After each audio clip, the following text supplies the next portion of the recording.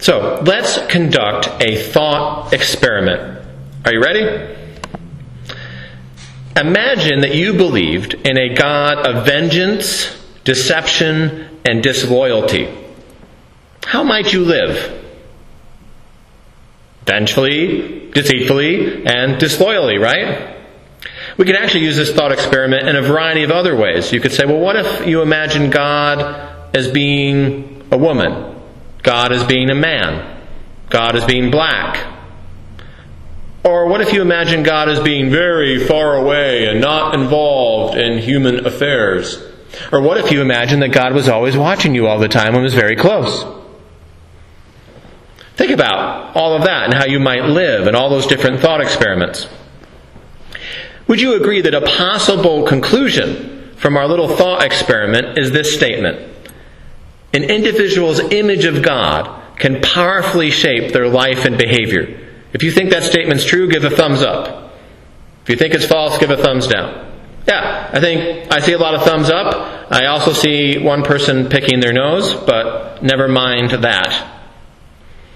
Today's Old Testament lesson brings us back to the beginning of the Bible, the beginning of the Christian story, and back to the beginning of all created things. Genesis is the episode of the Bible that you don't want to miss. Genesis sets the story. Genesis sets the backstory. Genesis introduces the first characters. Genesis introduces the human situation. What happens in Genesis does not stay in Genesis.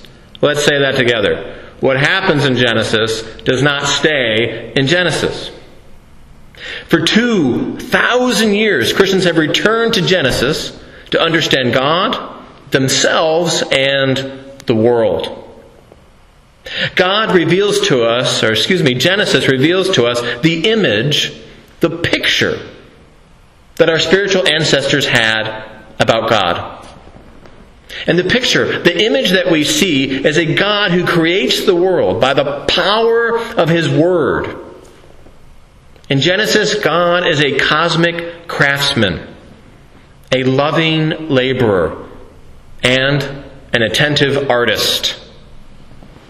And each day, God looks at His masterpiece, the canvas that is emerging, looks at creation, and says that, what? It saw that it was good. And when the divine artist completes this masterpiece, Genesis says that God saw everything that He had made, and indeed, it was very good. Now, the method of God's creation did not concern our spiritual ancestors.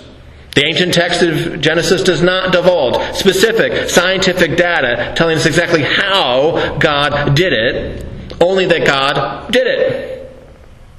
Say, God did it. Now, there is a range of Christian views about the how, ranging from literal six-day creation to young and old earth theories, as well as divinely guided evolutionary theories. Okay. But next to the claim that God is the creator of all things, what exactly is it about Genesis that has brought Christians jogging back to Genesis century after century, time and time again? Do you know what it is? What is it about Genesis that keeps bringing people back? Well, it's chapter 1, verse 27. Chapter 1, verse 27. So God created humankind in His image. In the image of God, He created them.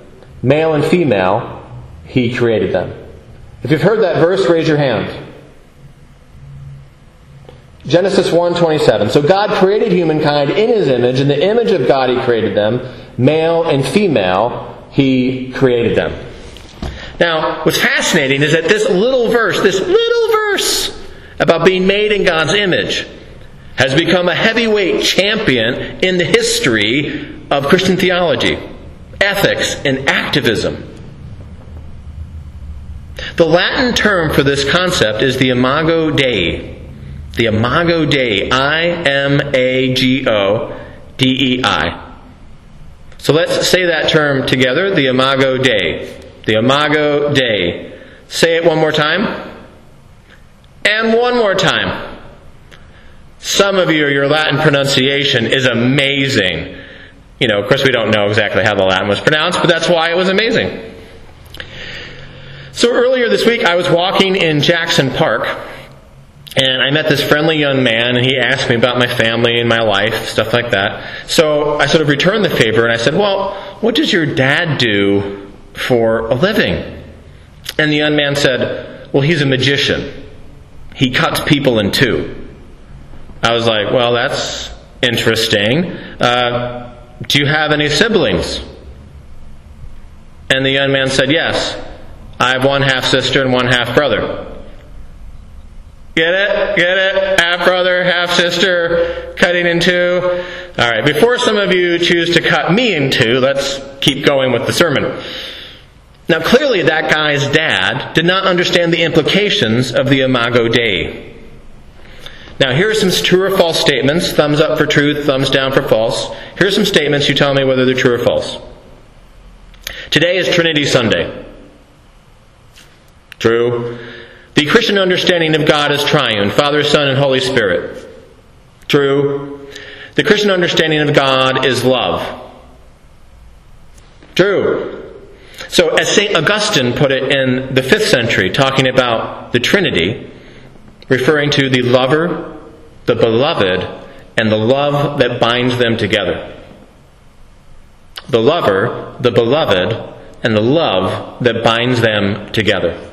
You and I are made in that image, the triune image, the image of a God of love, the image of that divine community, that divine set of relationships. We are made in the image of a God who rests. We are made in the image of the one who came and lived among us in Jesus Christ. Let's take a little survey of hands. How many of you are sometimes getting weary of Zoom meetings? Anyone weary of Zoom meetings? How about weary about not being able to see people in person without restrictions? Anyone getting weary of that? Okay, I see lots of hands. How many of you are getting weary of country music? Okay, I see several. I see less hands. I see some, not certain. But none of that should surprise you. For those of us who knew, well, maybe the country music, but none of us should be surprised if we know about the Imago Dei that we're being wearied by those things. Because you were created not principally to look at screens, but to look at real human faces. You were created not for isolation, but for community. Before any sociologist could tell us about their studies, before any psychologist could tell us about our neuroses, our spiritual ancestors told us that our God is Trinity. So, type in the chat or turn to somebody and say Trinity. Go ahead. Trinity. Trinity. Even if it's your cat or your dog at home, tell them Trinity. Now, can you see the implications here? The implications about being created in the image of a God that is Trinity. The implications of being created in the image of a God who is love. The implications that every human being is created in God's image, the Imago Dei. You see implications for how you treat yourself, for others, for friends, for strangers. How about implications for theology, ethics, activism, say race relations, human rights, or how we conduct conversations in our society? Can you see all those implications? Implications for churches, for communities, for countries. There are oceans full of glimmering implications. And so ask the Holy Spirit to let you see more. Let's conduct a thought experiment. Are you ready?